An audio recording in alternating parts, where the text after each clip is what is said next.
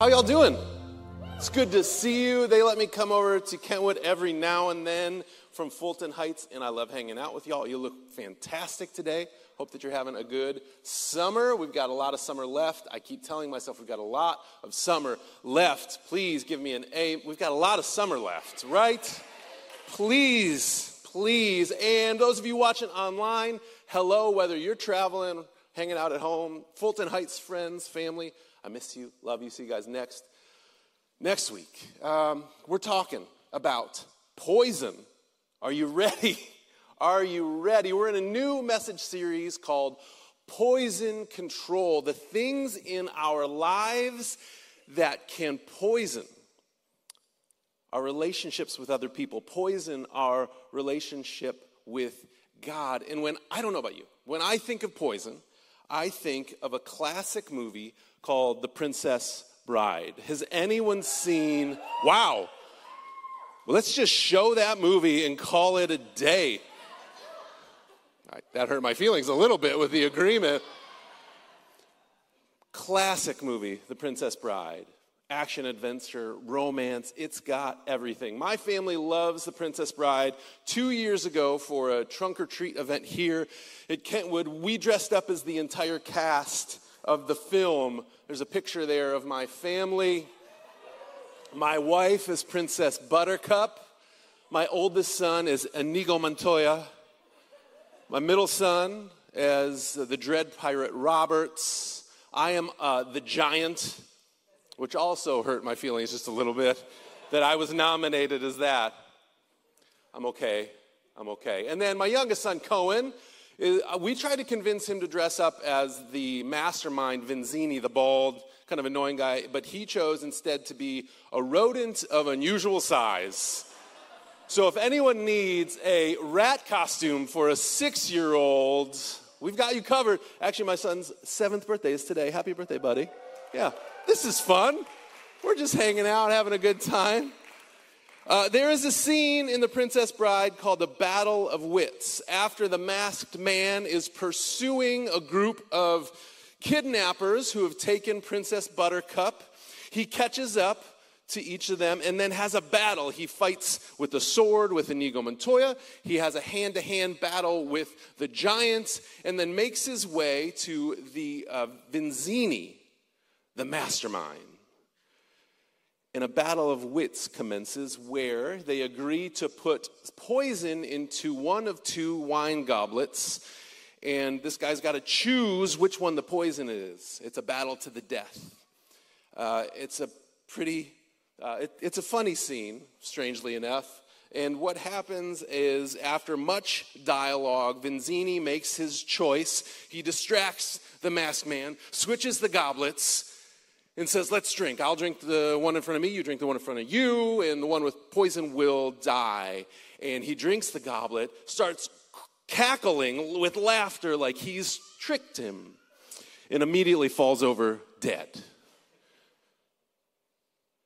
The princess says, how did you know which one he would choose? And what does the masked man say? What does Dread Pirate Roberts say? They were both poisoned. I've spent the last several years building up an immunity to iocane powder so I can drink it. And he drank it, he was fine. And it's a beautiful, romantic, theatrical sentiment that we can build up tolerances to deadly poisons, all the while maintaining our charming British wit and accents.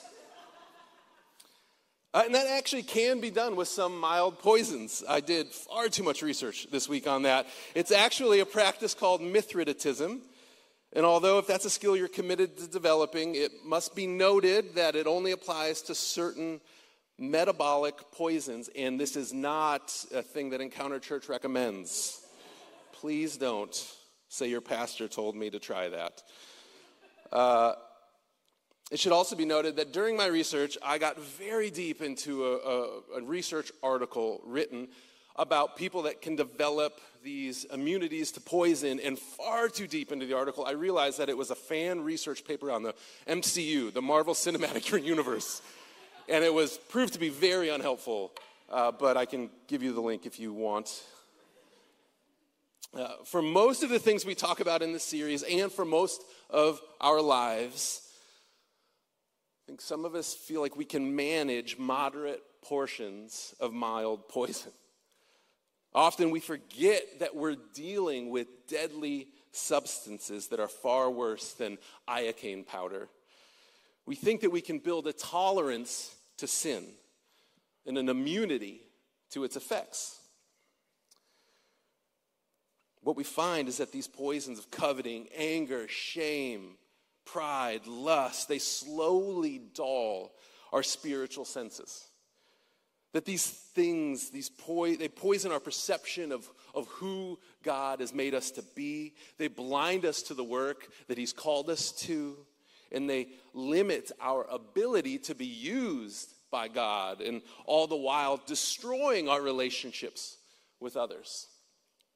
We might confuse numbness with tolerance. Maybe you think that your system can absorb a certain amount, but don't be fooled. Anger, shame, lust, pride, it's still a poison. And we're simply along the way numbed to its effects and dangers. But you might be numbed to your poison, while more likely you are numbed by the poison. Like overdosing on Novocaine, not realizing the damage that it's causing, even though you can't feel it along the way. But is that the life that we want? Is that the best we can hope for? To build a tolerance? To be numb to sin? Is that your greatest desire, or is it something that we settle for at great cost? I think and I believe that you hope for a thriving spiritual life, that you want your life to resonate with joy. You want to be deeply grounded in peace. You long to have a spiritual life that senses the presence of God. You want to speak with confidence as a man or a woman who is met with and been transformed by Jesus. You want to be someone who walks generously, filled with grace and wisdom. And when we're poisoned by envy, greed, lust, laziness, that life will continue to elude us. So that's why we're talking about poison control, because I believe that much is at stake. Today we're talking about coveting, because we've all been there. When we can't get the thing that we don't have out of our mind, when our longing captures our desires in our imagination. What lies under our desire is often a trap door that can open at any minute, and we can fall, destroying much of our lives. And in that trap door are some dark thoughts, some destructive patterns of greed and self-deception. But I do believe that there is an antidote to this poison. We're going to go back in the history books of Israel to find a strange story about a good king who came to a very bad end because of this very poison. And we're going to see that the poison of coveting has the power to pull down entire kingdoms. And it destroys lives. And no attempts to build a tolerance can protect us from the effects of the power of its toxicity. So if you open your Bibles on your phone to 2 Chronicles chapter 26. If you don't want to do that, we've got the scripture on the screen. This is a whole chapter dedicated to one person. Very long story. We're going to read sections of it, and then I'm also going to summarize parts of it. We're going to start at verse 1, 2 Chronicles 26. Here we go. The people say, we are ready. Then all the people of Judah took Uzziah. He's our guy today. Uzziah, who was 16 years old, and made him king in place of his father Amaziah. He was the one who rebuilt Elath. You're like, of course he did. I remember that. And restored it to Judah after Amaziah rested with his ancestors.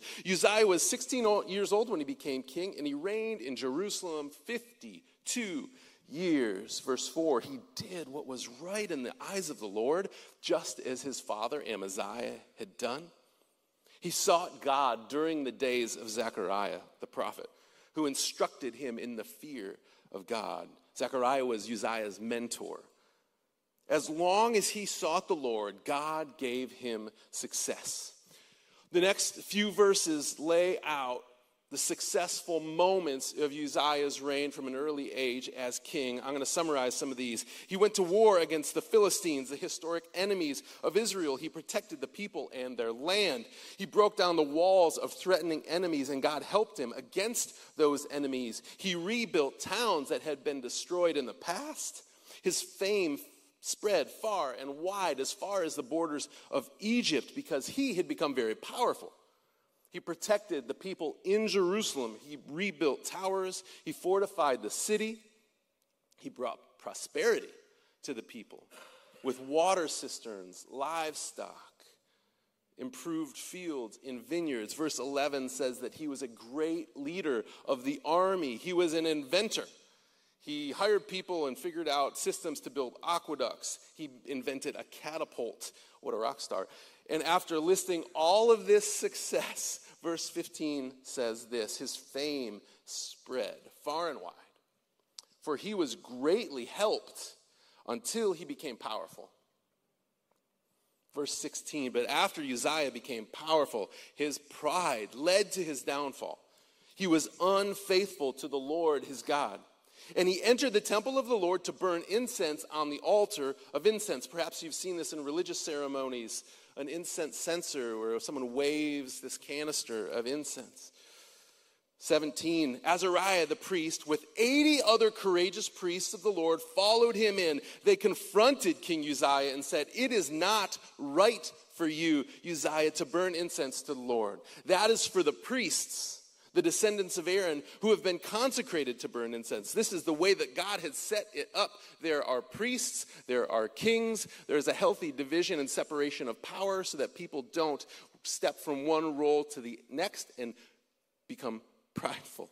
Leave the sanctuary, the priests say, for you have been unfaithful, and you will not be honored by the Lord God. This is a pretty dramatic moment where Uzziah steps over a boundary that is not to be crossed, a boundary line that was clearly set by God. And it's a jumble of pride, greed, coveting, envy, jealousy, hatred, selfishness, arrogance, like this tangled knot of self-destruction. And it cost a successful man his kingdom. It imploded everything that had been given to him in one moment. These things, coveting, pride, have been a venom for people since the beginning of time. And they have not lost their power today. I chose King Uzziah specifically because his story is not the low-hanging fruit that we normally think about when we think about coveting or selfishness. It's not just like, man, I want that new phone or that new car is really, really cool. It goes deeper than that. Uzziah, he had done well for himself. He had a lot going for him, like many of you. He was successful. He was smart. He was a good leader. People looked up to him. He was well supported. And he was greatly helped. Verse 15 is this beautiful statement and an important reminder that no one is self-made. Many people had come along Uzziah to support him, to set him up. The Lord had helped him greatly. And it's something that we often choose to overlook or to not accept or not acknowledge. No one gets ahead without assistance, without support and encouragement, without the benefit of things that are actually out of our control, things that others don't have. We have certain privileges that God has given us that we didn't earn. And he accomplished much. He did well with what he had been given. But a lie that Uzziah told himself, and a lie that we often tell ourselves, is that once we get to a certain point, we'll be able to find contentment there. But contentment is not found. It is created. And it only gets harder and harder and harder to build that contentment later. Contentment will never be easier to build than in the place that you are today. And this is not a story of an easy example or a normal example of coveting, like a king wanting someone else's property or field or wife or house. Again, this is not like, hey, look at that cool shirt, or oh man, like I want that house. This is more about a person whose downfall was found in them longing for something that God did not give them. Not just a thing, but longing for a role that God had not given, longing for a position that God had not given them, longing to burst through a door that God had left locked. He covets the role of the priest. God had set up this authority boundary that guarded people from absolute power, but it was something that Uzziah had seen in other nations that he wanted. See, Uzziah had grown famous and he had built relationships with other kingdoms, and he envied his counterparts. The great kings of the east, the pharaohs of the east, had been in the habit of exercising priestly as well as royal functions. And prided by his success, and as a desire to look like the kings of other nations, he determined to perform what he may have thought was his royal right. And he breaks through and tries to offer incense on this altar, and 80 priests say, no, that is over the line. That is not what God has given you. But Uzziah becomes angry, and he pushes past their resistance, and he moves forward with a censer in his hand to offer his incense. And while in anger, fighting the priest's restraints, white spots begin to break out on his forehead. And he begins to become leprous. Leprosy. Terrible, terrible disease. But the social repercussions in that time were almost worse than what people were experiencing physically. Most people with leprosy were sent outside of the city with this massive fear of contamination. They were isolated. And that proves to be Uzziah's end as well. So maybe he wants more authority or power than he already had. Maybe he thinks he can do it better than the priests. Maybe he wanted to be like the kings and the pharaohs of other nations and be both a priest and a king and perhaps a god himself. But Uzziah, over time, I believe the story shows us that he fixates on the ways that he was withheld what he thought was right. That God was withholding. And I believe he began to resent the priests. He began to resent the position and the place that God had him in. And the inevitable end to that is he began to resent God. God, why are you withholding this from me? Uzziah shows us that coveting is simply wanting more than what God has given us. Verse 21 tells us that this one successful king ends his days in isolation. Verse 21, King Uzziah had leprosy until the day he died. He lived in a separate house, leprous, and banned from the temple of the Lord. A guy who gets a whole chapter about how much he had been given, how good he had made it, the good things that he had done, it implodes in a moment. And we would be foolish to think that our own lives can't come to a similar end, isolated from others and destroyed by our own longing. How about that?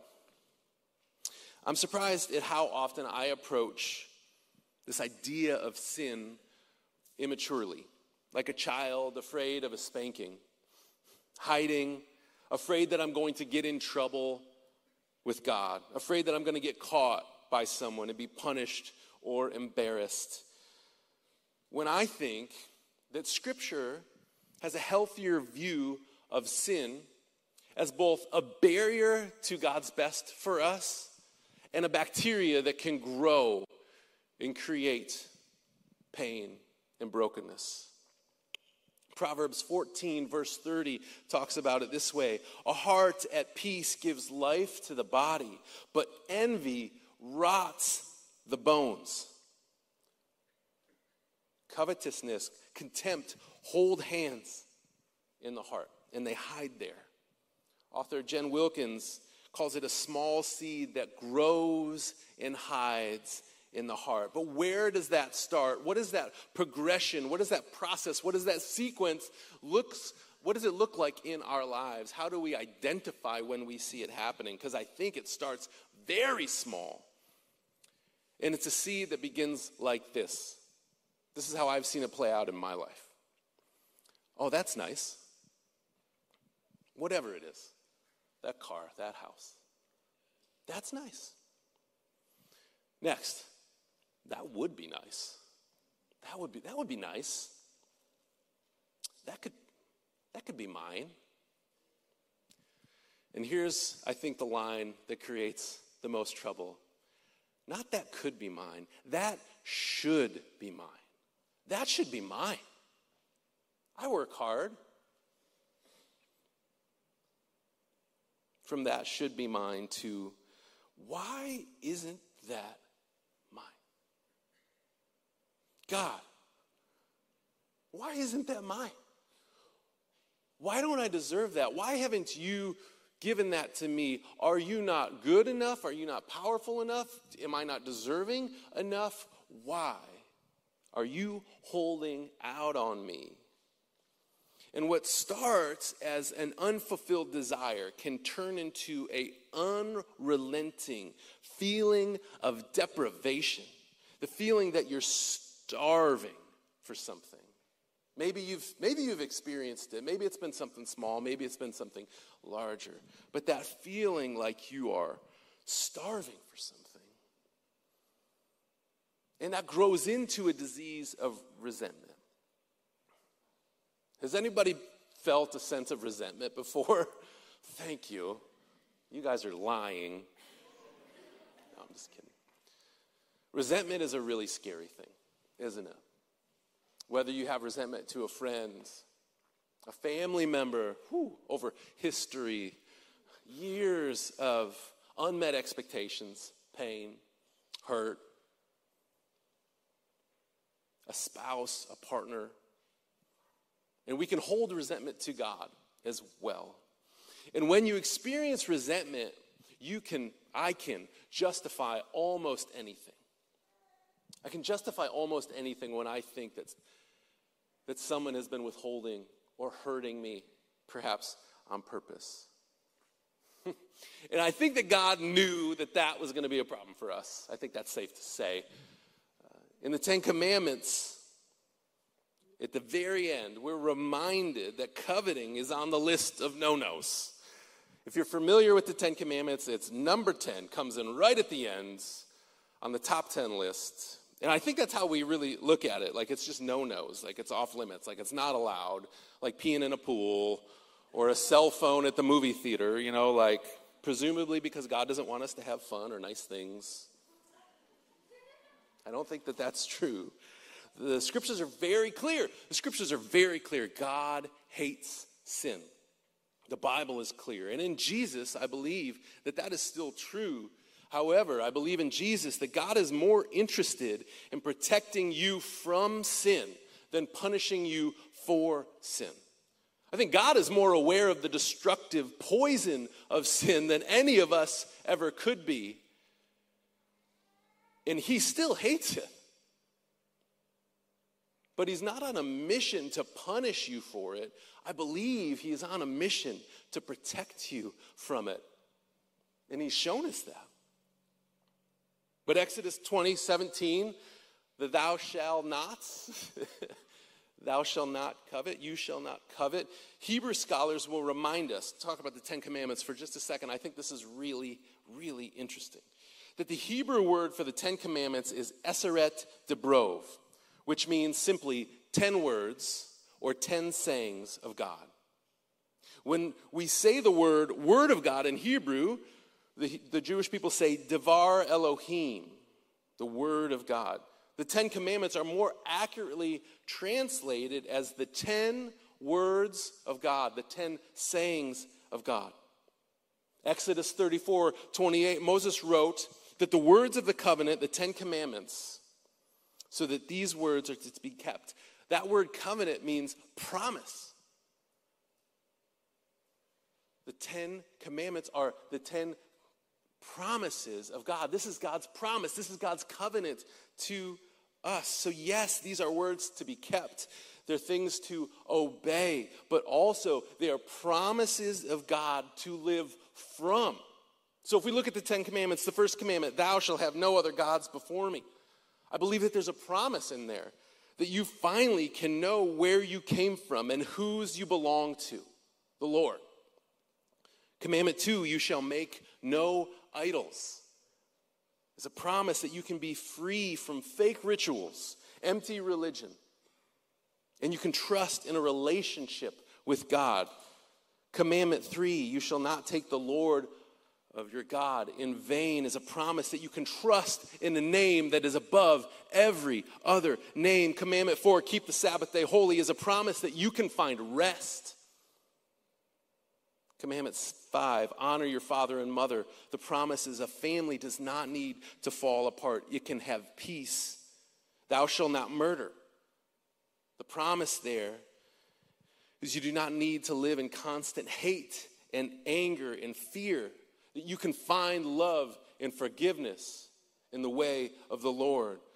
Thou shalt not commit adultery. The promise is that you do not have to live a life dominated by the guilt and pain and shame of sexual sin and brokenness. You can find peace. You shall not steal. Commandment 8 is the promise that God will provide for you. 9, do not bear false witness against a neighbor. You do not have to pretend. You do not need to live in a lie. And we get to the 10th commandment. You shall not covet. Some scholars believe that this is actually the closing promise of all these other things.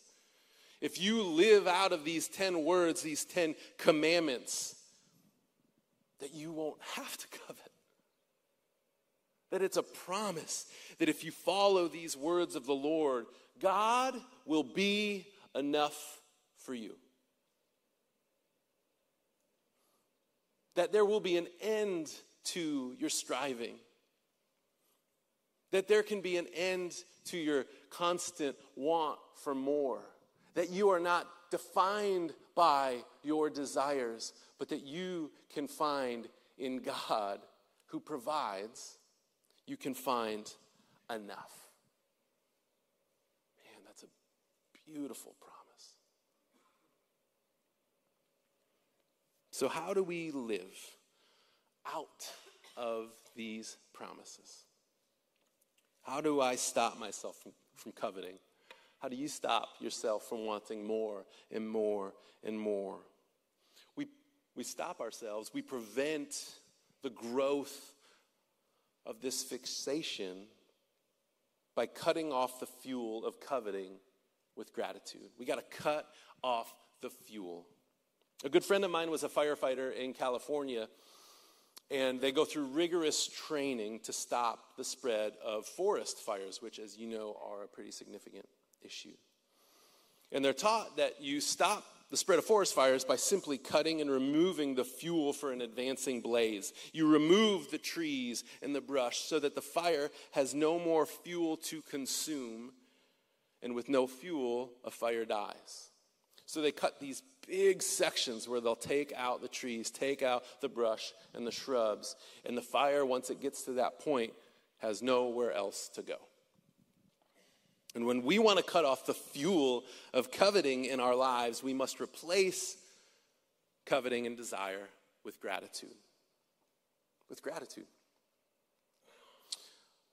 During a recent Passover celebration, our neighbors in Fulton Heights at Temple Emmanuel invited my family and I to join them for a Passover celebration Seder meal. And it was a really beautiful experience. The meal was instructed to the Hebrew people by God in Exodus chapter 12. And it was a highlight for my family, where we sang a song called Dayenu, D-A-Y-E-N-U. It's a Dayenu prayer. In Hebrew, it means it would have been enough. The word day in Hebrew means enough. Enu is the personal plural suffix to us, enough to us. And this song has been sung for over 1,000 years. Generation after generation of Hebrew Jewish families have sang this song together around the Passover table. And it simply explains in 15 verses all the things that God has done for the people. If God had brought us out of Egypt, the song says, if he had split the seas for us, Dayenu, it would have been enough for us. If he had led us through on dry land, if he had provided for our needs in the wilderness for 40 years, Dayenu, that would have been enough. If he would have fed us with manna every day, if he would have brought us into the land of Israel, if he would have not built a temple, even that would have been enough for us. He had given us the Torah. He had met our needs. Dayenu. It would have been enough for us. The message is that God did more than enough to take care of us. And part of what Passover calls us to, calls the Jewish people to, is to remember their identity as ones who have been saved from slavery from God, as a group of people whose chains had been removed, as a group of people who have experienced God's provision and blessing and power. God is enough. He has proven himself faithful. Wouldn't you agree that you have experienced the goodness of God, that you could write your own Dayenu song with probably more than 15 verses? God, it would have been enough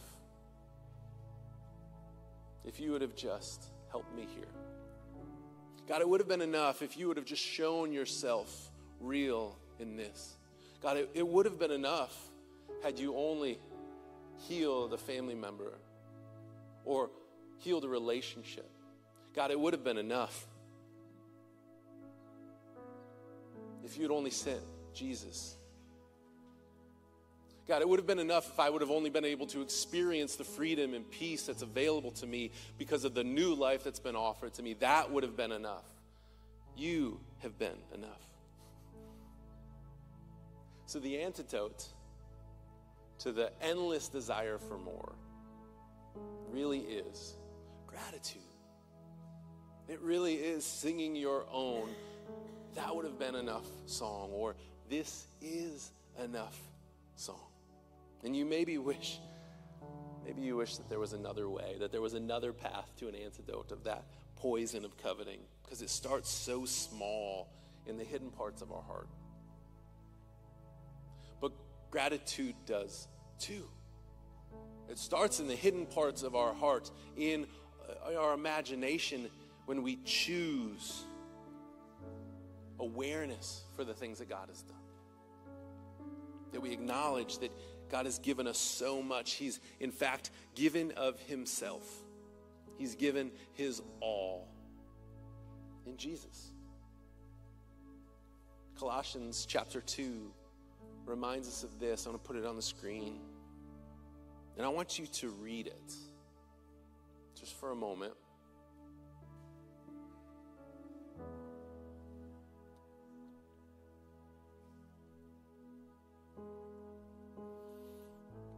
For in Christ, all the fullness of the deity lives in bodily form. And in Christ, you have been brought to fullness. The word fullness there means abounding and complete. It's enough. That Christ is the fullness of God, and you are brought to fullness in Christ. Jesus not only broke the power of sin and death, he broke the power of this poison. He understood who he was. He understood the empty promises of more. I love that during his time on earth, Jesus healed people with leprosy in a way that points back to the story of Uzziah that says, I have the thing that you're longing for and that you didn't even know, and I can heal you from that. And he submitted himself. He surrendered himself. He volunteered to die on a cross, to offer the cure to the thing that we need the most, is that longing for more. So these 10 words, there is a promise.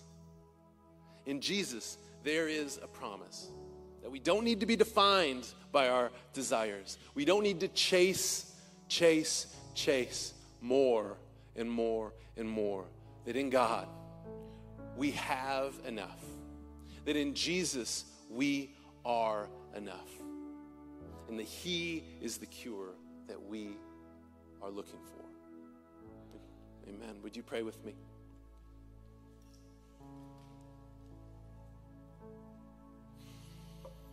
Jesus, would you open our eyes?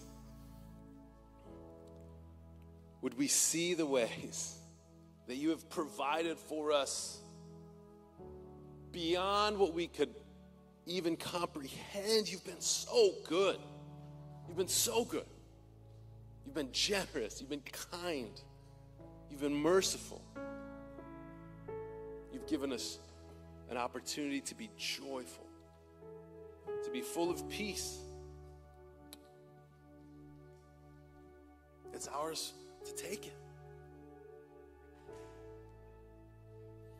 And God, when we choose to fixate on the things that we feel will complete us outside of what you've given us, would we look to you? Would we be reminded that you want to protect us from that stuff? And that in you is a life that is more than enough. God, the antidote to this is gratitude.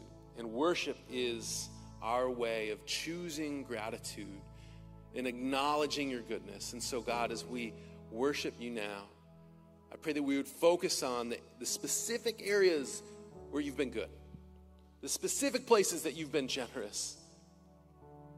And I pray that we would worship with overflowing hearts of gratitude. And in our gratitude, we would meet you in a new way. We pray this in the name of Jesus Christ. Amen.